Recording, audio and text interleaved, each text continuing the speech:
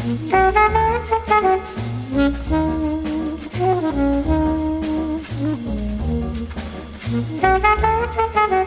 everybody, and welcome to the 11th episode of MTG Fast Finance, the podcast that won't get banned for making 2 mana on turn 1. MTG Fast Finance is your weekly podcast covering the world of Magic the Gathering, finance, collection management, and speculation. I'm your host, James Chilcott, aka MTG Critic on the interwebs. My co-host is Travis Allen, aka Wizard Bumpin', and we're here to help you guys make and save money playing our favorite game, Magic the Gathering. Good afternoon, everybody. Glad to be here for our 11th episode. Looking forward to sharing all of our insight and picks and that good stuff with you guys this week. Our show is sponsored by MTGprice.com, the leading MTG finance community. Sign up today at MTGprice.com to manage your collection, track your specs, and read articles by some of the best financial minds in the hobby. All right, Travis, why don't you break down our segments for today? Sure. This week we have 4 segments, as we usually do. Segment 1 is our top movers, where we will be looking at the cards that have moved the most in the past week that you should be aware of. Segment 2 is our cards to watch. This is where James and I are going to share with you the cards we've got our eyes on as potential moneymakers. I don't think I have gotten through a segment 2 announcement yet without stumbling over that, maybe one of these episodes. Segment 3 is our Metagame Week in Review. This week we are looking at the Legacy God Challenger Finals. I think this took place in Japan. With a name like that, I would expect as much. And segment 4, our topic of the week. This week we're going to talk about buying collections. We're going to chat a little bit about that and give you guys some insight, as James and I have both done that a fair bit. So let's just jump in right at the top. Segment 1, top movers. So James, why don't you tell us about our first card this week? Sure. So the first big mover of the week was Cryptic Gateway Foils, an Onslaught rare, moved from about $11 up towards $20 for about a 70% gain. And this is the tail end of a spike that we saw start over 2 weeks ago, coming to its natural conclusion. Yeah, I don't think there's anything too exciting here. Just this particular card's price spike wrapping up kind of bled across our weeks here. Next up is Mindwrack Demon from Shadows over Innistrad.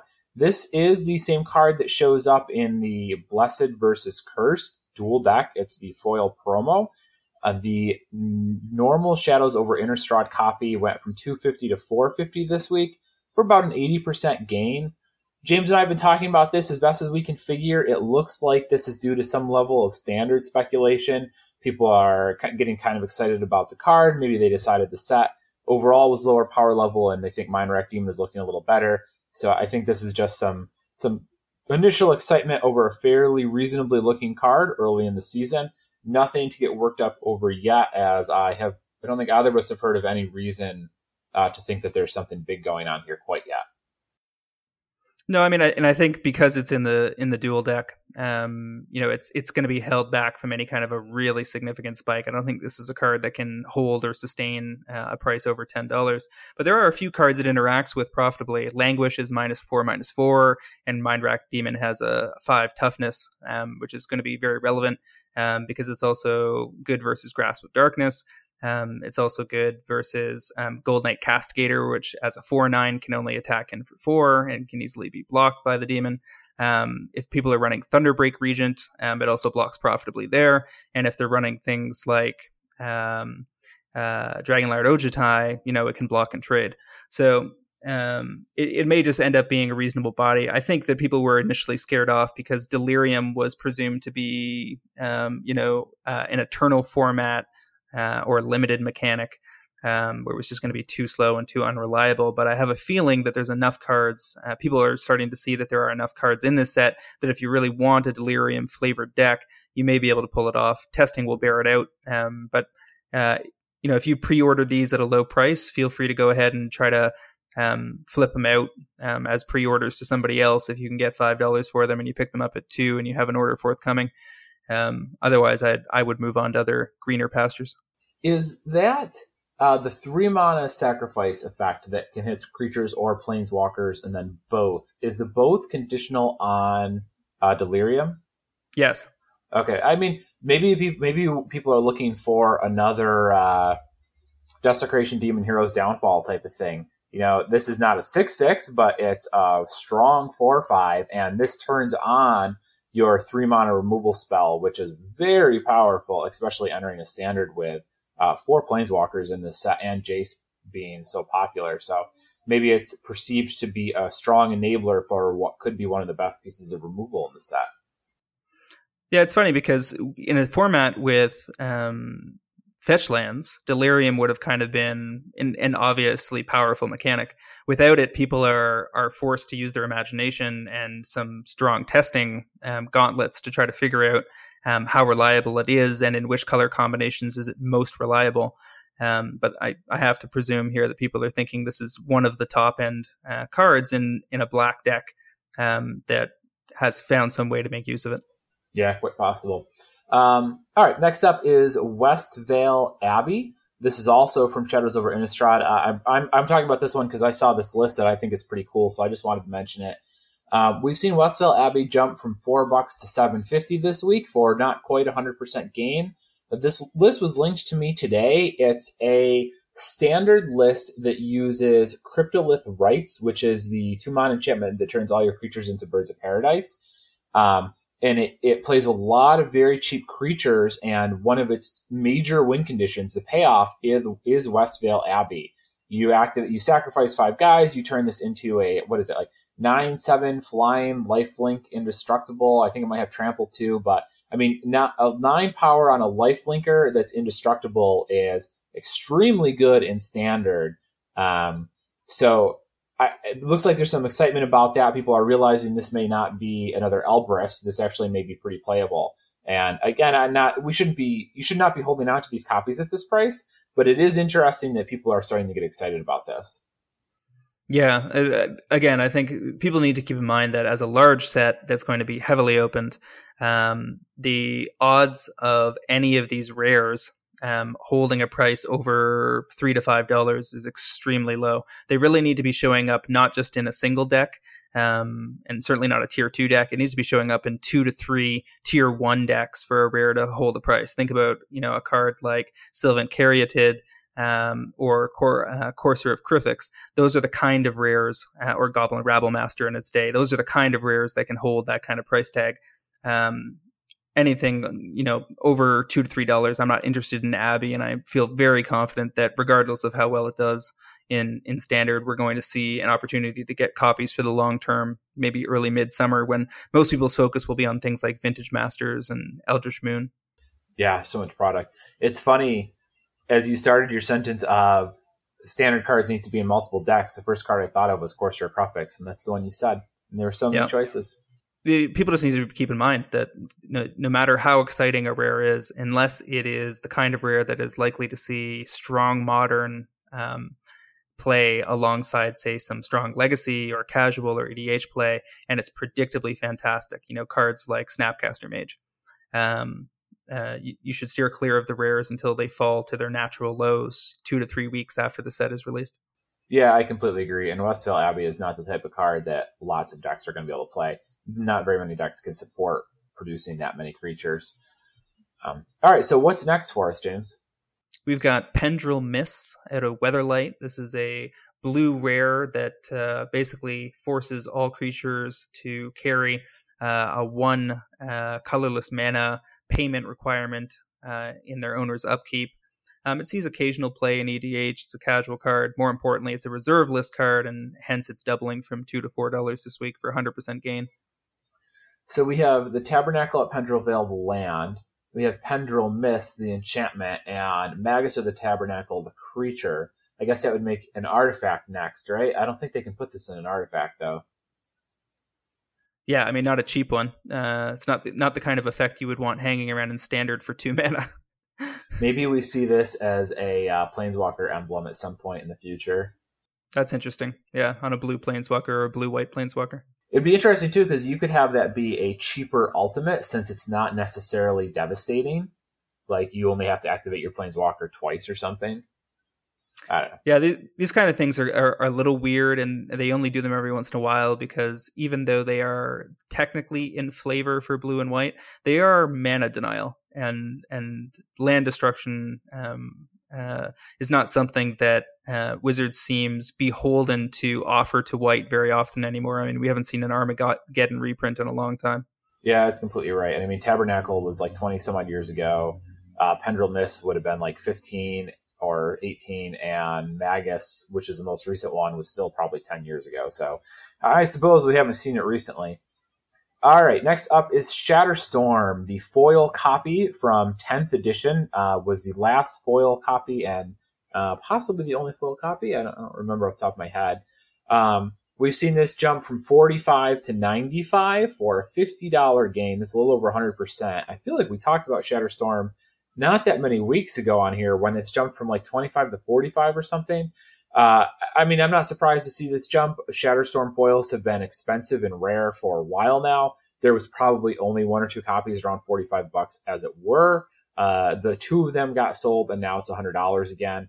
I still don't want to be anywhere near this card because Wizards will print this at like uncommon in, conspiracy or something like that. And those foils will be $3. And the 10th edition ones will carry some amount of value, but they're not going to hold $100 price tags. So if you've got any foil Shatterstorms, I'd be selling those right now. Even if it's something that you own in your own personal collection, I still think I'd be getting out of these guys. Yeah, 100% agree with that. The 10th edition version is the only foil. You were correct. And it's from 2007, so it's 9 years ago at this point. Hence the price tag alongside its usefulness as a sideboard card in Modern. The other danger scenario for a card like this is that because it's a sideboard card and because Affinity may at some point, maybe next week, maybe a year from now, maybe 2 years from now, get targeted to keep Modern fresh as a potentially dominant deck that people would prefer to have out of the format. There is some risk that Affinity just kind of falls off the tier 1 table and down into a tier 2 status, at which point you definitely would not be wanting to hold foil Shatterstorm. Yep, completely agree. All right, finish it off for us, James. So our last top mover of the week is Conspiracy Foils, last printed in Time Spiral block as one of the time shifted cards, and the card was also seen in Mercadian Masks. Started the week at about $15, finished at $55. The only two foils available on TCG currently are priced at $95, as people who had bought them out or are hoarding some are testing the waters to try to see if anybody will bite. This is a card I wouldn't even remotely consider buying for any reason at this price, but I would certainly love to sell some to somebody, anywhere over $40. I'd be happy to get out on this one. I've got a foil, but I think it's Time Spiral, so it's not such a ridiculous price tag. Disappointing. I mean, it's a card that sees occasional casual play, occasional EDH play. It's not a massive card in any format, to my knowledge. But a buyout move started on this card, the regular copies and the foils, over 6 weeks ago, I think. And this has just been, continuing as people have attempted to corner the market. It's the kind of thing I try to stay away from as much as possible. Yeah, these are, even if you're ahead of the curve on cards like this, it is so hard to actually realize real profit. So I completely agree. Okay, segment 2, Cards to Watch. This is where James and I tell you guys what cards we've got our eyes on as potential money makers. James, why don't you go ahead and start us off? Sure. So my first pick this week is a card out of Commander 2015. It's the red rare Mizzix's Mastery. It's 3 in a red, a sorcery. Exile target card that's an instant or sorcery from your graveyard. For each card exiled this way, copy it, and you may cast the copy without paying its mana cost. Then you exile this card. It also has an overload option for 5 and 3 red, which is what makes it potentially devastating in a format like Commander or in some random casual deck. But what really got my attention was that it showed up in the 6th place deck in a SCG Invitational Qualifier, a new combo deck built around Enter the Infinite, 4 copies of this card, 2 personal tutor, a whole bunch of counter spells, fast mana, and card selection effects, where you basically end up drawing your entire deck. You use Conflagrate to discard as many cards as you need to kill your opponent. And Mizzix's Mastery is the way that you get off the Enter the Infinite. Pretty rare for a commander card to show up in Legacy, even more rare for it to show up as a 4-of. The overall supply right now is relatively low. There might be something like 200 copies across the internet. And what really got me interested was that most of the copies were starting to be priced in the $350 to $450 range. But there was a couple of vendors on eBay and elsewhere that had many copies that they'd been hoarding in and around $200 to $250. So I moved in on 30 copies this morning. My confidence level on this card is a 7 out of 10 that it will end up in the next couple of years being something like an $8 to $10 card and afford all of us a 200% gain. I can't help but appreciate your comment that commander cards rarely show up in Legacy. True Name Nemesis sort of started that trend with the first commander set, right? Yeah, but I mean, out of all of the cards they've printed, it's basically been True Name, Containment Priest, now Mizzix's Mastery, and very few others. So they seem to be moving away from printing cards in Commander that are Legacy specific, especially because they had to redo the case assortments in the second half of the spring of 2014, I believe, when they printed True Name Nemesis. Or was it 2013? Can't remember what spring it was, but basically True Name Nemesis was a disaster for them on the retail side in terms of distribution. And because of that, they seem to be refocusing on printing cards that are specific to, the needs of Commander players first and foremost. But anytime a card like this that has a very unique effect, a very weird effect, a powerful effect, shows up in the top 8 of a Legacy tournament, it definitely has my attention. And I like the price movement thus far. Yeah, it's interesting the way to look at the history of those cards. You're right. They started out printing those extremely obvious Legacy cards. So it was Scavenging Ooze, then True Name, then Containment Priest. This time, lately, they seem to have kind of gone a different direction as the cards are not explicitly for Legacy like they've been in the past, but you look at things like Mizzix's Mastery, and that blue card, it wasn't Cryptic Command, but it was Cryptic Command-esque, which was also very powerful and people were looking at for Legacy. And it's almost like they've stopped printing Legacy cards, but they brought the power level up on some of the cards that they're printing in these sets in general. So people are kind of have to work a little harder to figure out if they're good in Legacy, but maybe they are. I kind of like that because Containment Priest was extremely obvious and the price jumped. Like, I don't think it was ever cheap because it was just obviously this is a Legacy card. But if we're going in this direction where they're going to slip more powerful cards into these sets that might not be noticed immediately, it's going to leave more money on the table in Commander sets for people to pick up if you can get ahead of the cards that turn out to be Legacy plans.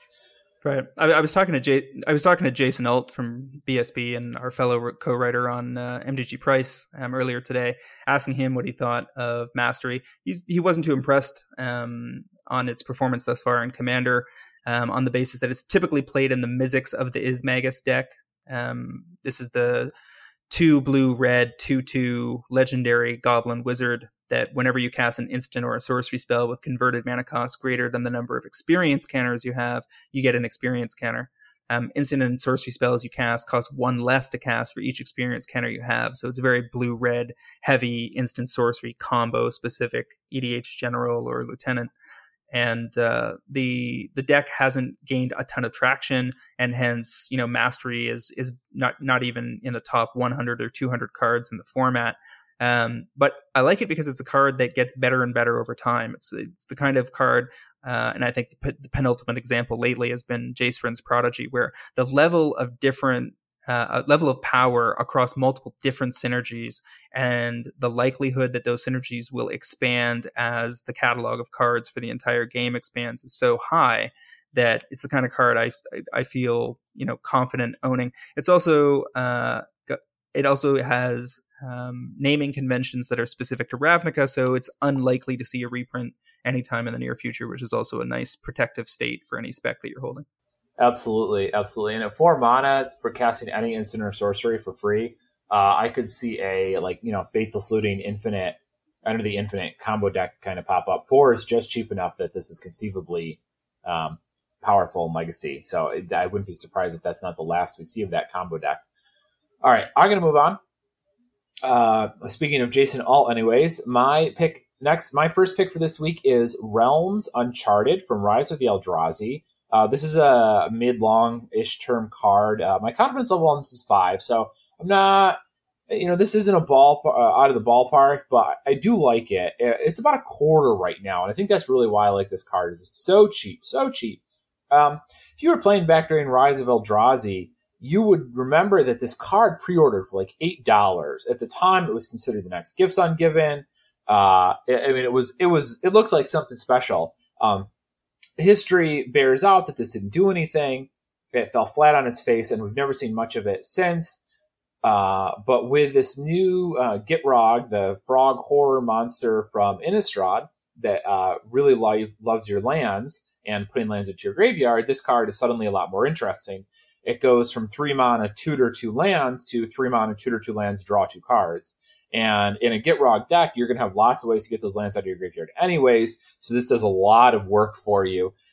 The reason I like this card is because it's so cheap. At a quarter, this can see very little increase in demand and move up to $1 or $2, which results in a several 100% increase. So if you can actually pick these up at a quarter to 50 cents and then buy list them for $1 or $1.50 in a few months, you'll definitely made a pretty good profit there if you can score, especially if you can score a lot of copies of this.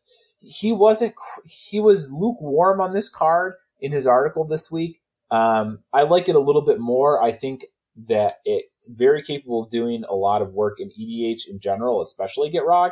And you never know where we'll see this pop up in Modern or Legacy. It hasn't really done anything there yet, but neither did Amulet of Vigor, and then suddenly it broke the format. So given this card's synergy with a new, very popular-looking commander, how much people wanted this to be good, I think that there's definitely room for some growth here on an already low buy-in price. Well, it's certainly interesting from the perspective that there are basically no foils left on TCG of this card. I see one near mint foil Japanese for about 15 shipped. Otherwise, it's just sold out. And there might be something like, call it 100 to about 100 copies of the regular. And like you said, there's almost nothing to be lost. It's basically the Gifts Ungiven of lands. We didn't actually read it out, so let me do that. It's an instant for 2 and a green, and note that it's an instant. That's certainly of relevance. It'd be a lot less powerful as a sorcery.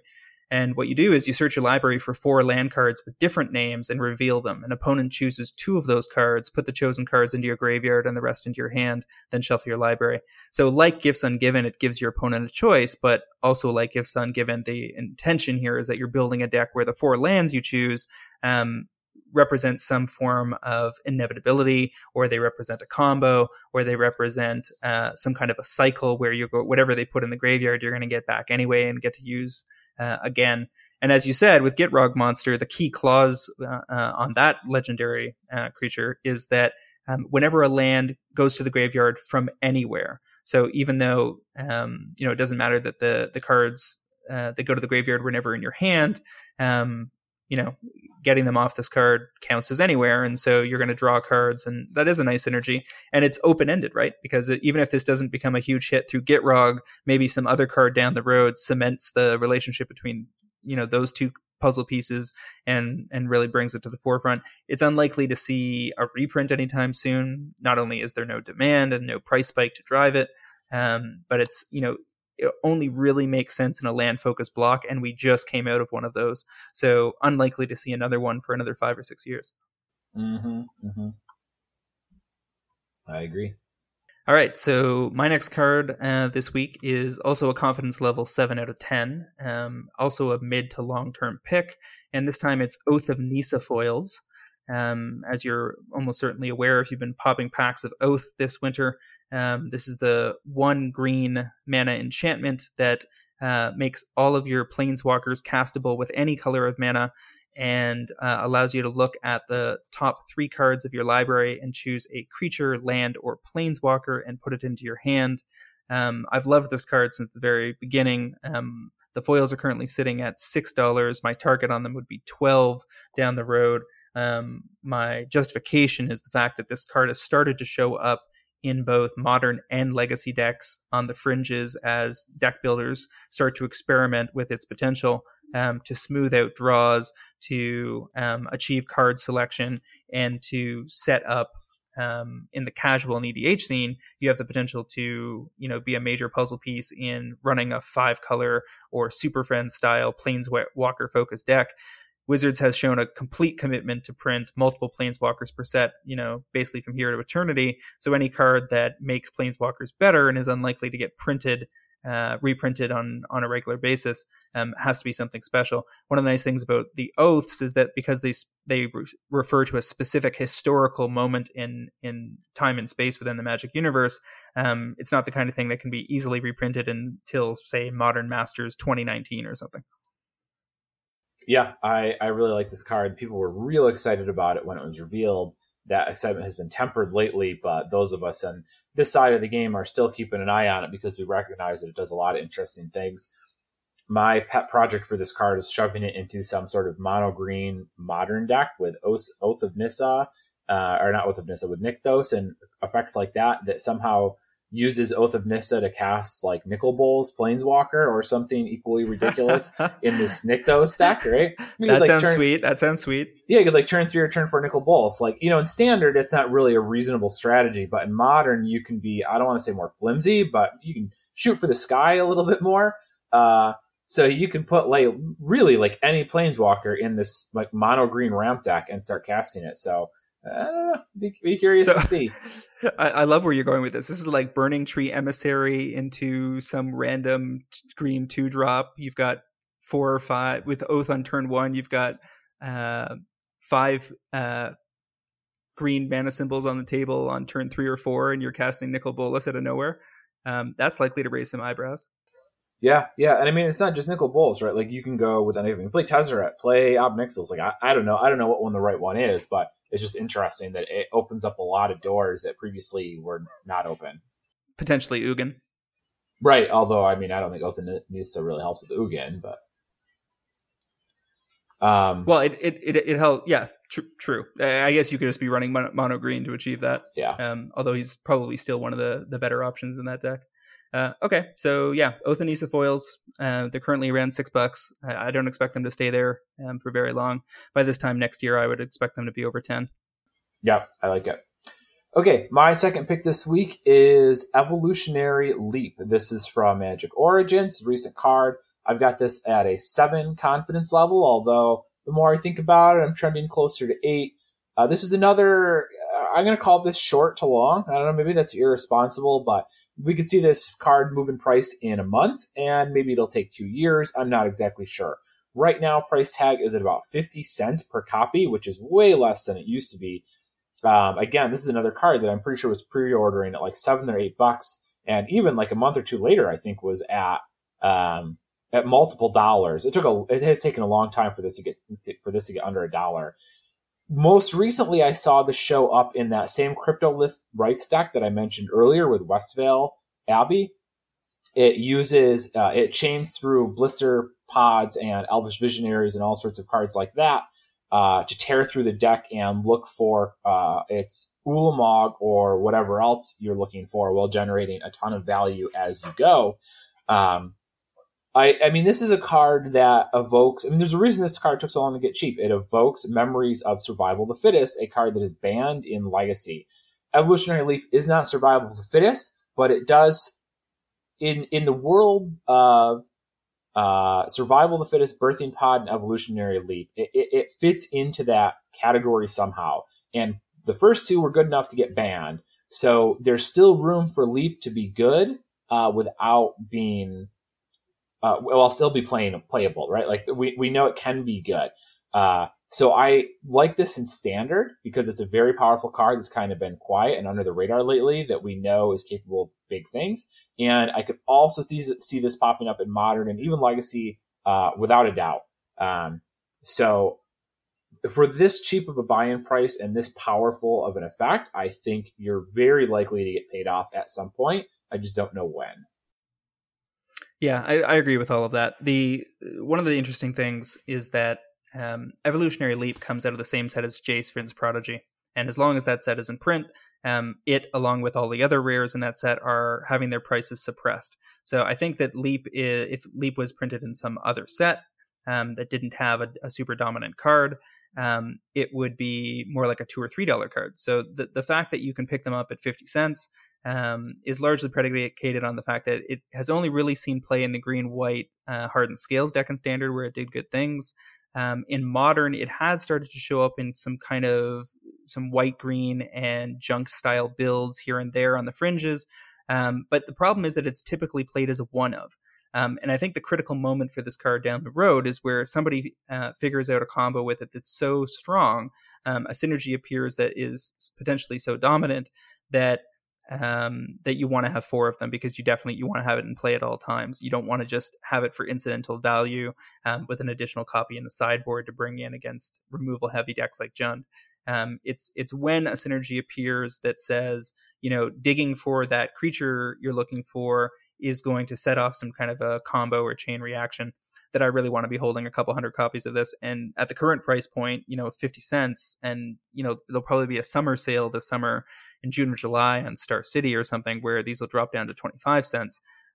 Go ahead, load up on 100 of these. I find it hard to believe it doesn't, minimum hit $3 to $4, like you said, somewhere in the next couple of years, and allows you to start trading them out on something like Puka Trade and in sets to get rid of them. I also like the foils. The foils are sitting somewhere around $5 or $6, not unlike Oath of Nisa. And there's a reasonable amount of both foils and non-foils in stock. Hundreds of copies of the non-foils, maybe 100 copies across the internet of the foils. But that stock will dwindle over time, because this card is very much about open-ended synergies. Yeah, awesome. Okay, so a lot of good stuff there for you guys this week. Okay, we are on to segment 3, the metagame week in review. This week we are looking at the 6 Legacy God Challenger Finals, a legacy tournament from Japan. So top 8, I'll run through this for you really quick. From first place to 8th, we have Eldrazi Aggro, Show and Tell, Jund, Blue Red Delver, Jund, Lands, Merfolk, and Twin Moon Exarch. I'll let you figure out what that one is. The one thing that jumps out at me looking over these lists is the number of Ancient Tombs. I see, by my count, 11 Ancient Tombs, and we're seeing these in very different decks. The Ancient Tomb shows up in Eldrazi, it shows up in Show and Tell, and it's also showing up in that Twin Moon Exarch deck. Ancient Tomb had an FTV printing not that long ago. The price has moved a little bit since then. Copies are in the $15 to $20 range. But this is a card, it's not on the reserve list, but they are not printing this in anything again, at least anytime soon.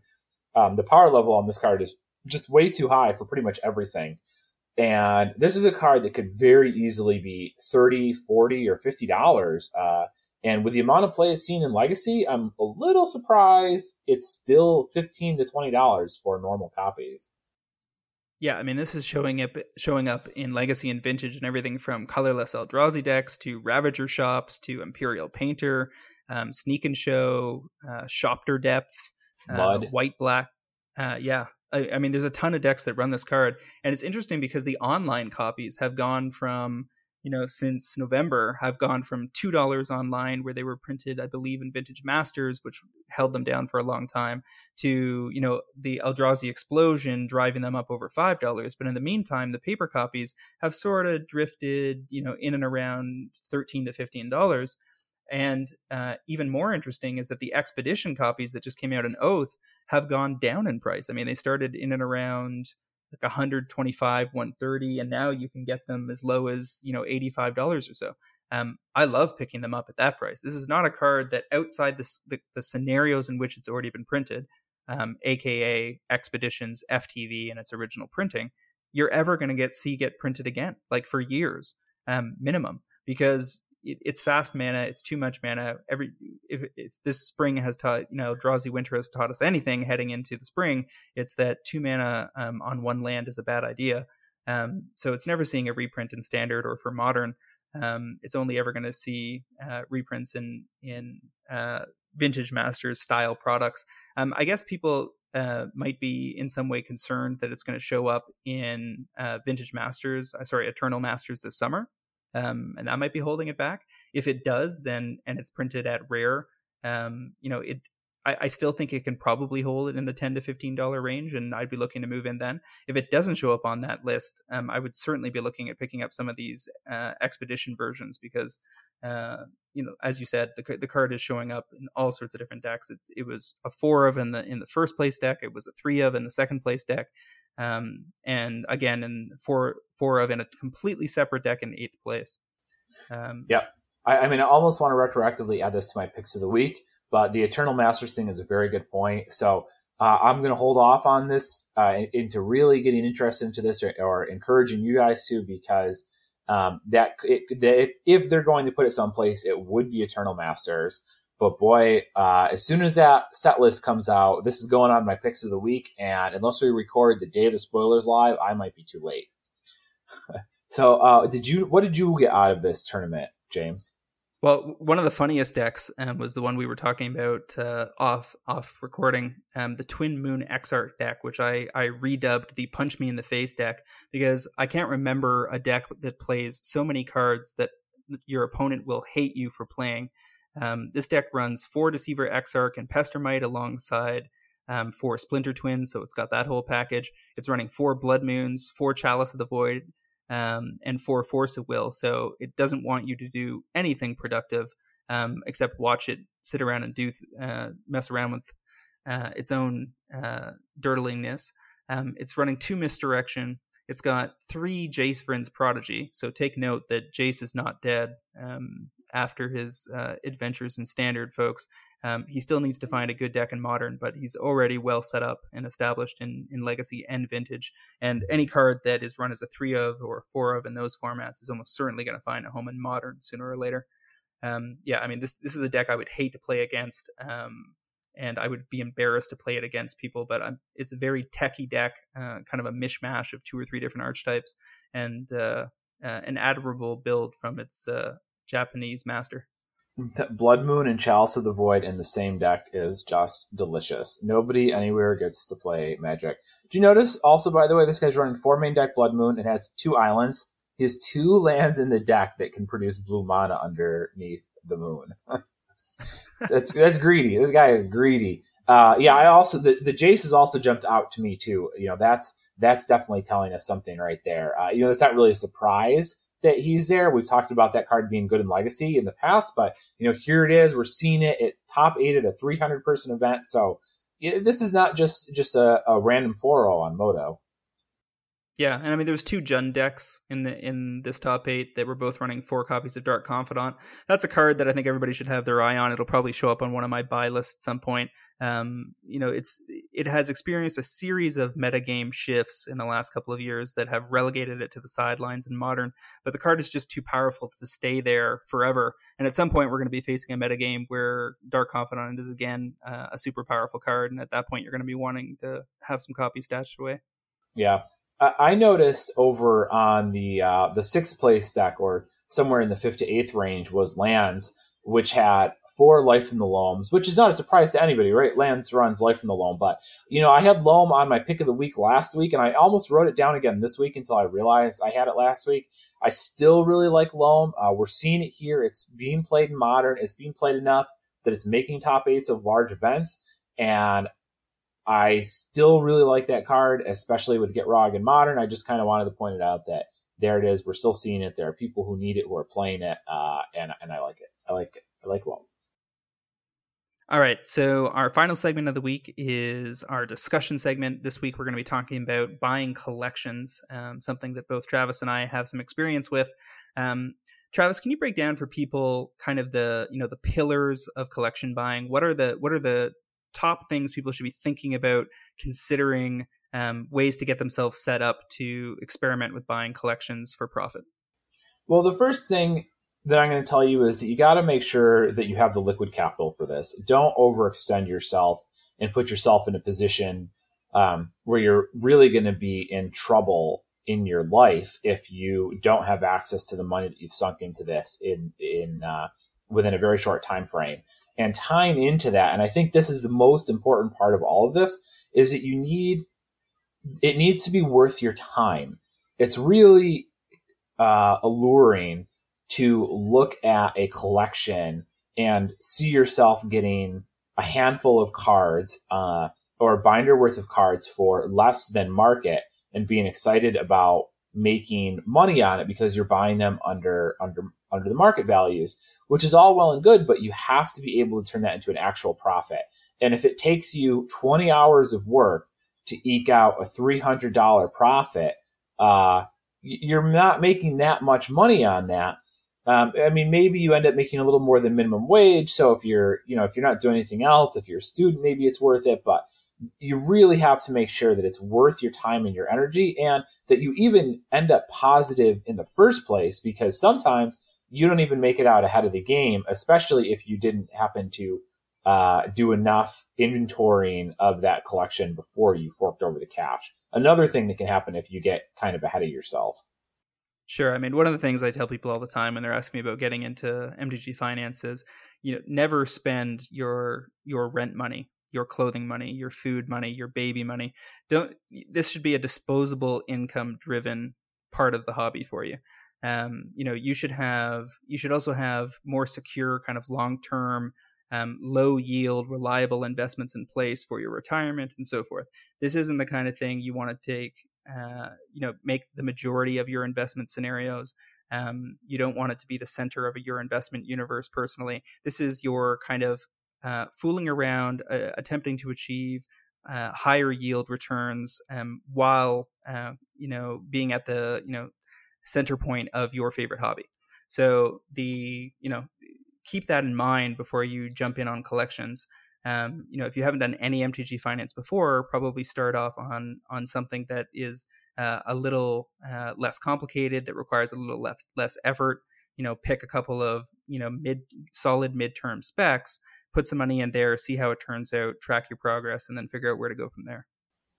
Yeah, and I want to say also that I tend to think about buying collections in the cost of my expenses versus the percentage of the value of the collection. So, for instance, if take a random collection, if I'm paying 50% of retail to buy that collection, I think that's too high. 50% is generally the absolute top end for how much I would spend on a collection, and that has to be like, I'd spend 50% if your collection was 10 Jaces. Okay, because it's a very small number of cards that I can definitely make money on. But 50% on a collection that's got thousands and thousands of bulk or uncommons that are going to be really difficult to work with, that's not going to be worth your time. So this is another thing. This is a number that can be very useful to you if you're looking at this types of thing. If you think the market value of okay, let me rephrase this. Whatever you think the market value of a collection is, you should almost definitely be spending less than 50%. You want to shoot for probably 20 or 30. Yeah, and to break this down for everybody to help them understand why this isn't just a rip-off scenario, why this makes perfect sense, is that as you're trying to unload that collection, your easiest, quickest outlet is going to be to buy lists to a bigger vendor who is interested in taking on the inventory that's already been, pre-vetted, pre-sorted, etc. And not to try to sell the collection off a single card at a time over the course of many years, because your yield drops dramatically as the years drag on and as you spend more and more time on the project. One of the things that is almost always overlooked by people involved in these kinds of scenarios is the time value of money, the value of your time in operating on the project has to be considered in your overall expense profile. So if you've got a $10,000 collection, and like Travis said, you're going to aim to pay, at most something like $3,000 to $4,000 for that collection. The reason for that is that as you try to flip it to somebody else, you might only get something like $5,000 to $5,500. And you have to take into consideration all of the time you're going to spend, even if you're sitting on your couch and you're engaging in a Netflix session every night to parse a collection and get it ready for sale, as I did with the last big one I sold in December. you still have to consider that you could have been spending that time with your friends and family. You could have been spending it on other side projects, work projects. You have to value that time. So you have to look at what you would normally command per hour for that time and how it digs into your total disposable time and income to consider, what the overall expense profile is when you're trying to flip that collection. Exactly. And the first time I did this, it was really exciting. I genuinely thoroughly enjoyed the time I spent looking through the collection, pulling the cards out, finding the stuff that I hadn't found. That was really cool. So it's easy on the first one to not really factor that into your equation because the whole process is just fun. But by about the fourth or the fifth one, it is not romantic anymore. It's just a job. And it's exactly the reason why I don't pursue collections aggressively anymore. And if you want to hear about what that lifestyle is like, go talk to Jeremy Aronson, who's Lengthy Zemet on Twitter, or Ryan Bouchard. I mean, they're like bouncing literal millions of cards back and forth, sorting and dealing with all that and buying collections. And I mean, Jeremy just rented an 18-wheeler last weekend to haul collections around and sort those. And I got to tell you, that gets real boring real fast. And at a practical level, to make use of this information, when you're talking about buying collections from people, if it's another player or if it's somebody who looked up all the prices on Star City or something, or Amazon where they found these numbers and they balk when you offer the number, I have found them fairly receptive to me kind of explaining, like, look, this is going to take me a lot of time to make the money on, and I will make a profit, but it's going to take time. And for you right now, the person selling you the collection doesn't really have a great way to get rid of that. They don't have an outlet. They can look up the market value, but they don't actually have a way to sell those cards. All they can do is take them to a local store and hope that the store offers them more. And if you explain, like, look, it's going to take me 15 hours to sort this and sell the parts, and if I make $500 on this, this is what my hourly rate is, which isn't bad. But I'm also getting paid not only for the hours of my work, but how much knowledge and education I have on this topic. Your knowledge is worth money. In the same way that someone's knowledge about any topic is worth money. It's the reason why a logo designer who has been in the business for 30 years can charge thousands and thousands of dollars for a logo that only takes him 20 hours to make. Well, that's because you're paying for the 30 years of experience. So your experience is worth time, your knowledge is worth time, and the amount of raw hours you spend sitting with those cards in your hands are worth time. And make sure that it's worth your time when you do this. And if people start to complain, gently point that out, and I think in general you'll find people are reasonably receptive to that. Exactly. And I mean, to give everybody an example, the biggest collection I bought was something I picked up last summer, where we spent $14,125 US for what I figured was about a $20,000 to $25,000 collection. And my plan originally was just to flip it to a local dealer, maybe pocket $1,000 or $1,500, and away we go. As it turns out, the collection was worth $38,500, and you would think that would be, a massive profit. But in reality, once it had been shopped around for 3 to 4 months to various parties all over North America, it turned out that the best offer that anybody was willing to table was somewhere in the $23,000 to $24,000 range, which was still a tidy profit after all was said and done. But again, keep in mind that you're not going to get full retail. Now, I could have chosen to try to sell those cards one by one for a period of time to try to get a higher profit level. But when I started to take into account the fact that, this is not my day job and I don't want it to be, and I have, I have a nice career that provides for me well, and that I only want to spend 5 or 10 hours a week on MTG Finance in general, it just made no sense. There was no way that it made sense from a time perspective. It didn't make sense from a profit pursuit perspective, because when you sell your first collection, if you try to sell it piece by piece, and you might, you're going to assume that you're just going to throw a list up on Craigslist or Facebook or something, and you're going to get a ton of phone calls and everybody's or emails or messages, and people are just going to show up on your doorstep and whisk away these cards, and 80 or 90% of the thing is going to be gone in a week. Let me tell you, folks, it does not work like that. If you try to sell off any large group of Magic cards on a one-by-one basis by posting lists, you're talking about the best of the best from the collection being skimmed off the top kind of right away, the top 5 or 10% of cards. Those might disappear in a week or so if you give them decent exposure in multiple points of sale. The next group of cards might go over the course of the next 3 months or so. Say the top 25% is gone at that point. And now you've got a problem because now you're holding a bunch of cards that are in lesser demand. It's harder to sell them as a package because they don't really have the cream on the top that has the potential for large gains that gets other vendors excited to be taking possession. And now you could get stuck holding the majority of those cards. Whereas if you had kept it all together and the list you were providing to people had some really sexy stuff at the top. So for instance, in the Super Collection that I sold, we had a complete set of pristine duels. So it was 4 of all of the unlimited duels. And there was probably another 10 or 15,000 in cards worth $100 or more. So it was a very top heavy collection, which made it easier to resell. And those are the kinds of things you've got to be considering. So one of the pieces of advice I give people all the time on this topic is start small.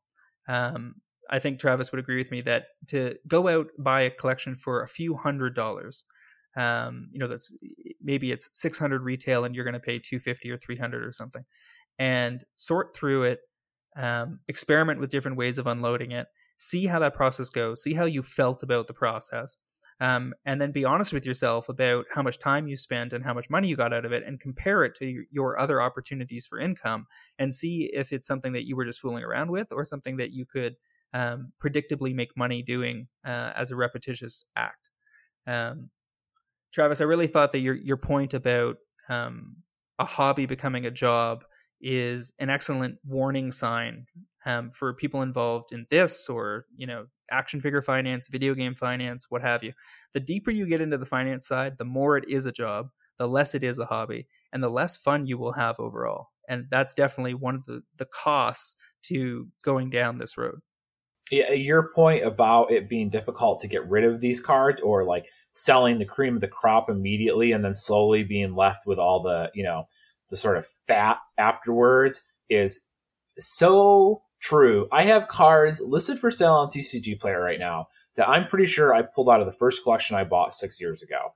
That is how long I have had those cards. They have been passed through trade binders and eventually on the TCG Player and still haven't sold. So some that stuff can take so long to get out of. So you really, when you're buying the collection, you shouldn't even be saying, am I buying at 20 or 30% of market? But you almost want to look at it and say, all right, here are like the 10 to 15% of cards I can actually sell.